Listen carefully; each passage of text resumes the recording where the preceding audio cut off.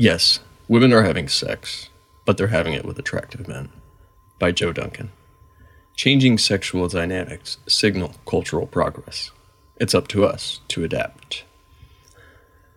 In one of the most famous quotes in cinematic history, Tony Montana said, This country, you gotta make the money first. Then when you get the money, you get the power. Then when you get the power, then you get the woman. In the 39 years since Scarface was released, generations of men have taken this quote to heart as gospel. It was a line that foreshadowed the manosphere, a scene that painted women as money-hungry and incapable of affection outside of a transactional dynamic. But it was the movies. And the movies aren't real. Besides, even if it was true to life, taking romantic advice from drug-addicted kingpins with miserable wives who lived a life of crime isn't really a good idea. Movies portray fictional characters compellingly. The goal is to entertain, not inform. The money, power, respect line is so far removed from the thoughts and feelings of everyday women, and it's sad that countless men don't realize it. They walk around oblivious and frustrated. They think that figures like Tony Montana and gurus in the manosphere have answers to their deepest questions about women. They talk about how women don't want nice guys and how they want complete jerks. Why the binary? Are there really only two options? Something is amiss here. So what is it that women want? 58 years before Scarface was released, Sigmund Freud said that after 30 years of studying people, the one thing he couldn't figure out was what women want. It's a line that's gone down in history, one that's quipped and joked with a shameless abandon. He also said, in his characteristically sexist fashion, that women oppose change, receive passively, and add nothing of their own. So let's not go taking advice from him either. It's absurd how bad men are at understanding women while insisting that women don't understand themselves. Sounds like projection if you ask me. Since Freud, men all over the map have claimed to have found the secret to women's minds. This included the writers of Scarface, of course. The view has been tragically reductionist and always patently male. Men have hoisted what they want women to be onto women themselves as a characteristic, a map, a guide, so they could better understand them.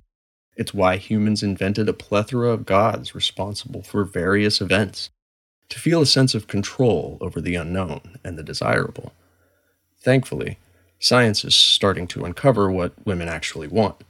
And even better than that, thanks to the progress we've made over the past few centuries, women themselves can actually tell us what they want, and more importantly, how they feel.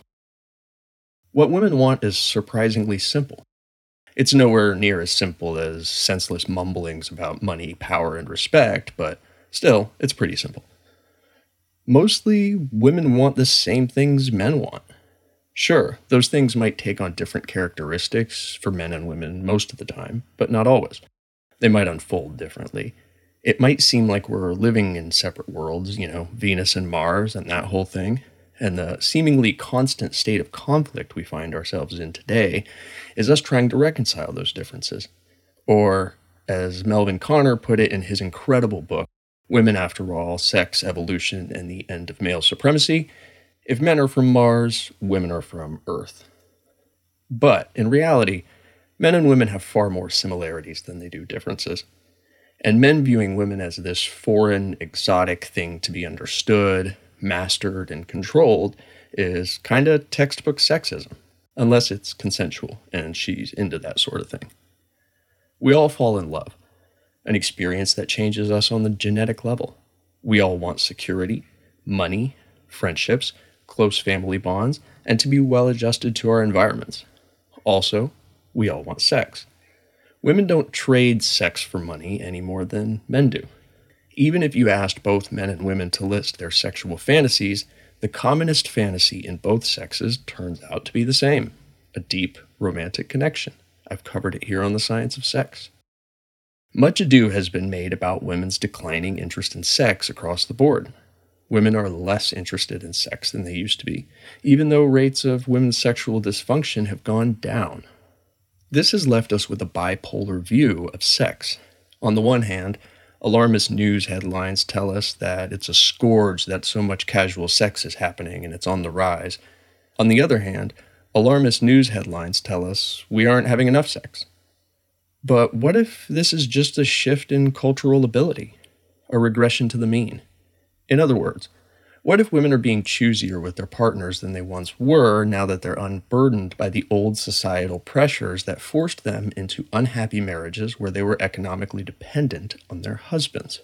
A recent study published in Evolutionary Psychological Science found that women are open to both short-term and long-term relationships, depending on the partners, just like men.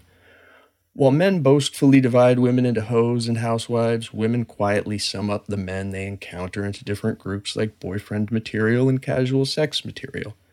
This confirms an abundance of research suggesting the same. And guess what? Attractiveness matters to women. A 2006 study titled Sex Similarities and Differences in Preferences for Short-Term Mates, What, Whether, and Why asked people to perform some interesting exercises.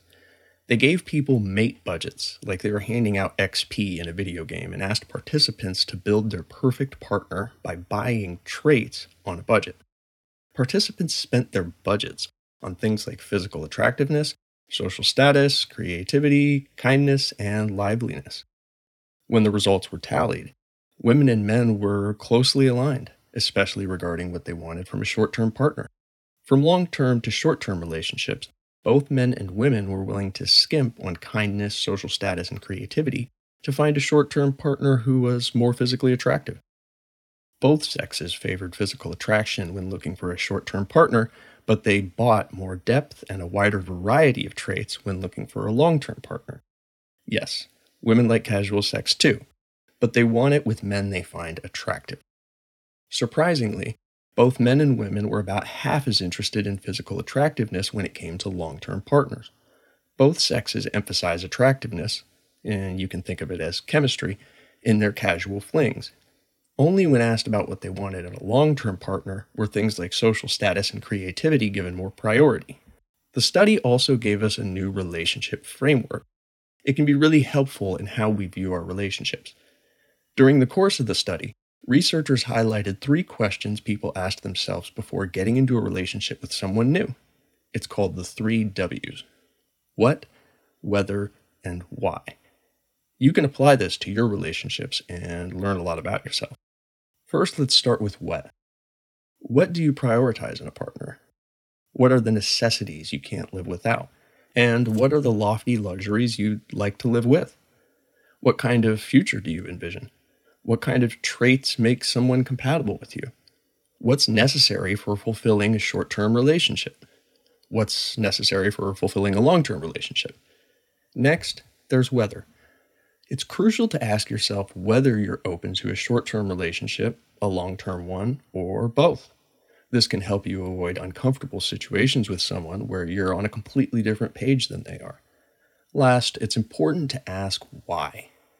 Why are you looking for a relationship? What beliefs influence your why regarding your relationships?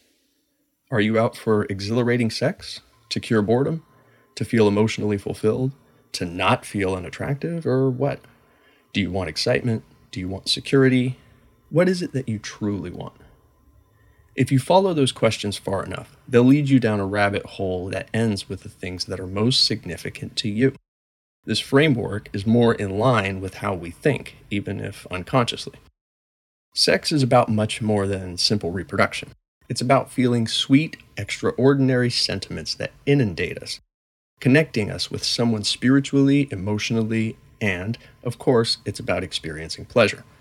Sex is also about relationships. The nuances and meanings of those relationships are up to us, and if we don't know what we're looking for, how can we ever find it? All in all, women didn't suddenly become sexless overnight. The relationship dynamics have changed. Now women have the freedom to make better choices that suit them the best, and they're exercising that freedom. Sorry, Tony Montana. In a society with sexual equality, you can't just buy women with money, power, and respect.